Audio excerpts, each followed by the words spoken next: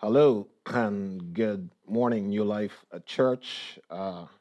It's indeed a great opportunity to be here streaming to you in your homes. I hope you're all comfortable, that you would have really entered in and had an encounter with God as you participated in worship this morning, led by Paul and his lovely daughter Jasmine. Um, it's indeed an honor to be here.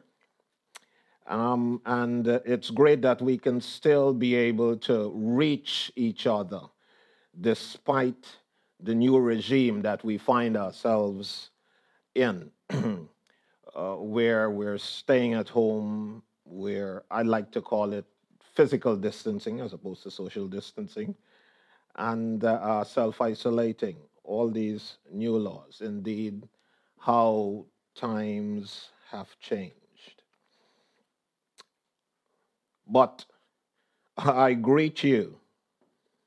I greet you in the name of the God of Jacob, who is fighting for us.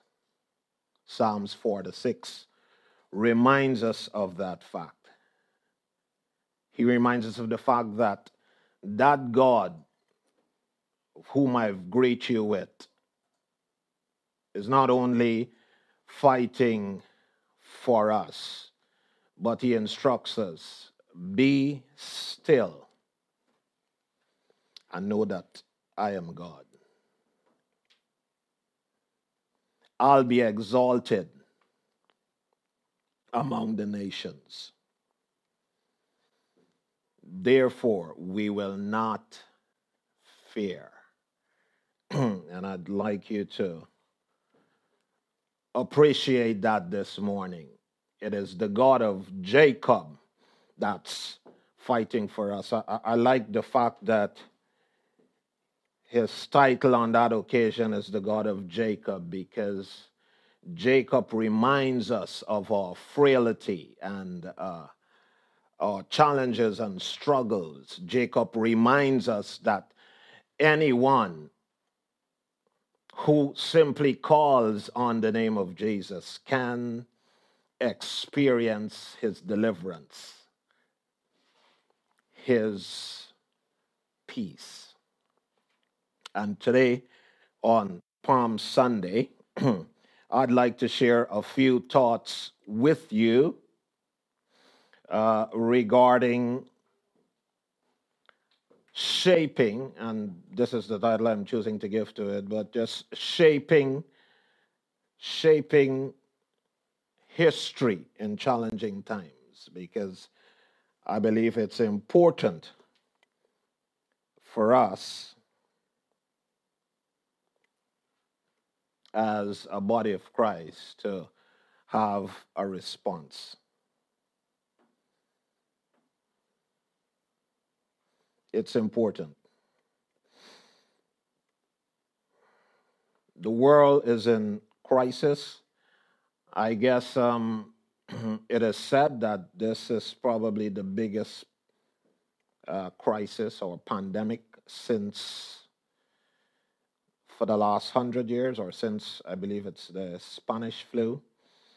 And that's how some are describing it. The news, the headlines are bombarded by the fact that COVID-19 is doing its thing. As I said, some are describing it as a crisis. There are lots of questions out there, lots of questions. Some of the common ones is, what is happening? When will it end? Will there be a cure coming anytime soon? The church appears, like all citizens, to be following, and rightly so, following the government's instructions. But I guess there's a question, should we as a church be doing more? Demonstrating some leadership, demonstrating this power that we carry within us. I guess another question is, what does God has to say about all of this?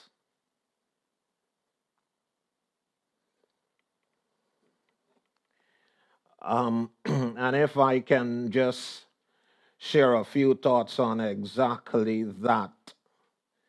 They're not exhaustive. They're not necessarily a prophetic word, but just to give you some assurance that the God we serve is indeed fighting for us. But while humans would tend to be reactionary in nature, nothing surprises our God. Nothing at all surprises our Heavenly Father. Therefore, he already knew and he already has a plan that's being outworked even as we speak, because the Bible says and reminds us that he knows the end from the beginning. So he is fully aware of what is happening. He is not panicking. He is not concerned. But he knows that he has already sorted this. In the past, he spoke through messengers, prophets, and we've got many examples.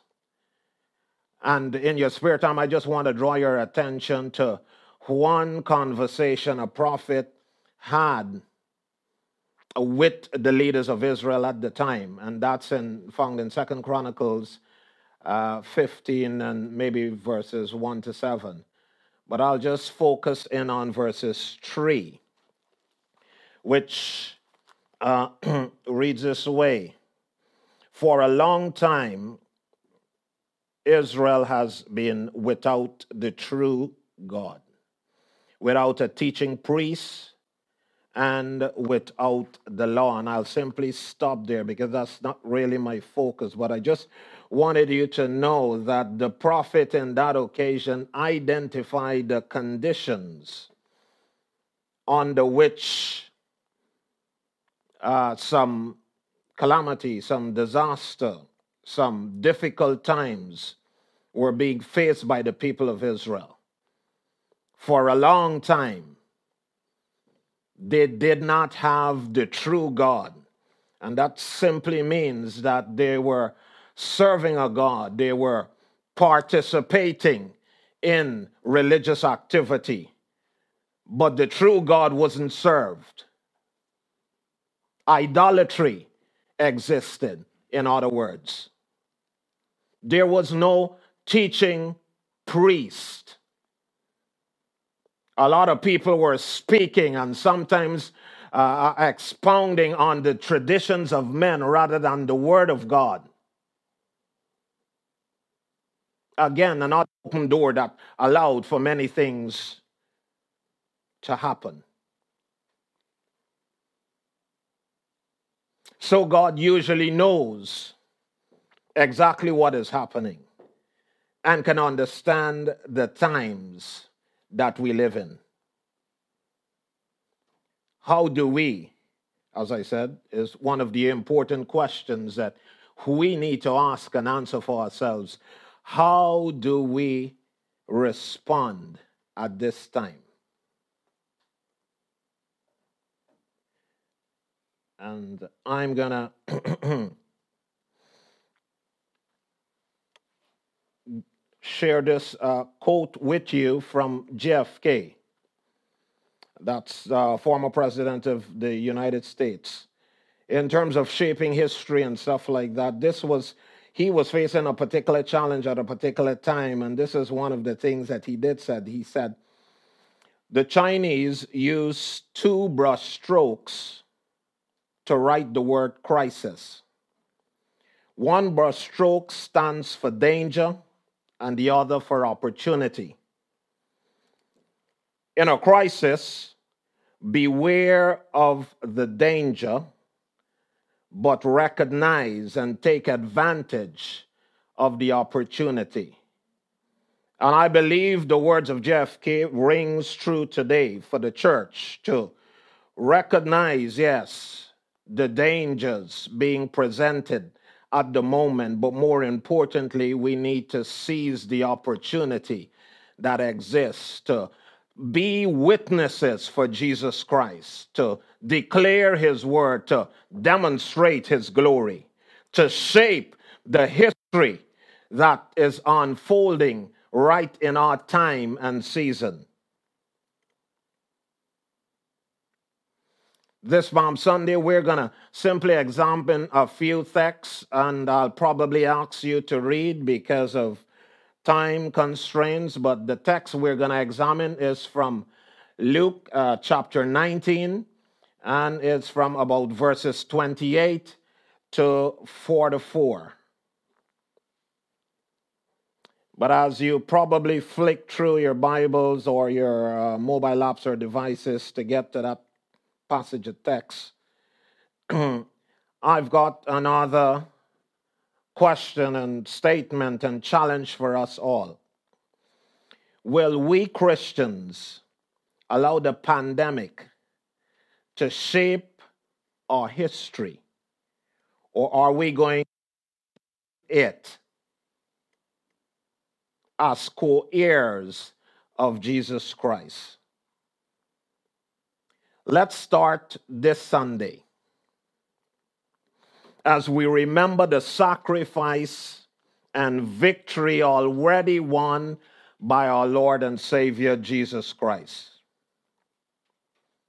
I hope you're at that text now. And again, as I said, for brevity, I will not read all of them in full from verses 28 to 44. But I will focus on some specific scriptures. And as I said, what we're talking here is about how we shape history in challenging times. What's our response? And we look at the example of Jesus' triumphant entry. And there are many descriptions and many preachers would look at this from different angles, but today I just want to submit for your consideration that the triumphant entry was a demonstration of God's power. Why? Because he submitted to the earthly authorities and he became a curse for us, humanity, to reconcile us to God. And to become, so that we can become co-heirs in his kingdom. That's what he did. That was his goal. That was his intent. That's how he shaped the history of humanity. If you're going to shape the history of humanity, there are a quick couple of things that you need to consider. In verses 30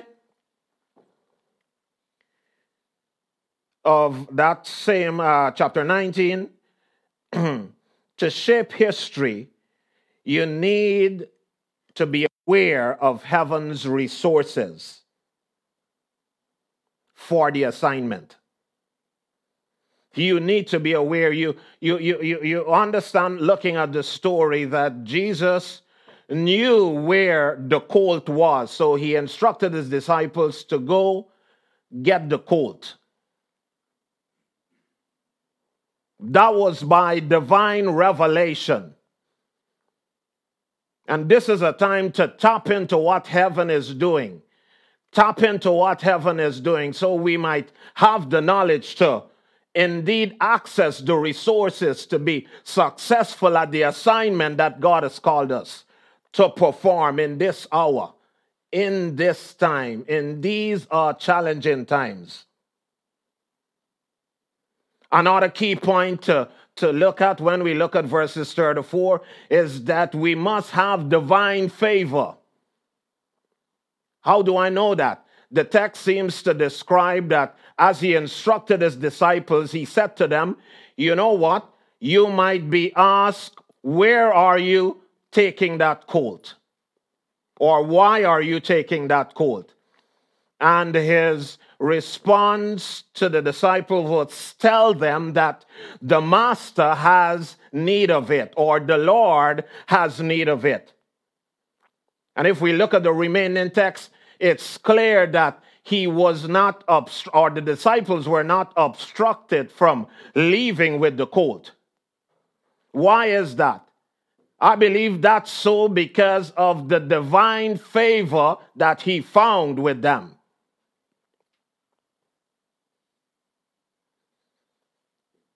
And finally, one of the things around shaping our history. Not all understand the divine nature of your assignment. Verses 40 amplifies that. Not everyone will understand the nature of your assignment. The Pharisees definitely responded to the people laying down palms and stuff like that by saying to Jesus, tell your disciples that they shouldn't be doing that. Clearly, they didn't understand the assignment, so his response was, if they don't do it, if they remain silent, even the rocks will cry out. They didn't understand his assignment.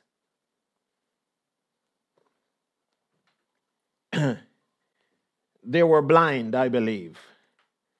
The condition that Jesus observed was that they were blind. And in verses 41 to 44, it is clear that he identified the condition of Jerusalem as he wept over Jerusalem. He wept because he understood that they were spiritually blind. They did not understand the time and season of their visitation. If you're going to shape history, you need to understand the time and the season that you're in. You need to have the word of God in your spirit. You need to know what to do. You need to demonstrate clear leadership. And this man, this Son of God, our Savior, knew exactly what time and season it was. Another thing is, and this is where I'm going to close, what do you think maintains your peace? Because Jesus spoke about the fact that there were things that they were missing that caused them to lose their peace. That's what I want us to recognize. To shape history, we need to retain the peace of God. And the peace of God is demonstrated and exercised in our faith in the Lord Jesus Christ. That's nicely summed up in Romans 5 and verses 1. And with that, I just want to close and say thank you for listening. I hope you were encouraged. May God continue to strengthen you as believers and a church. Amen.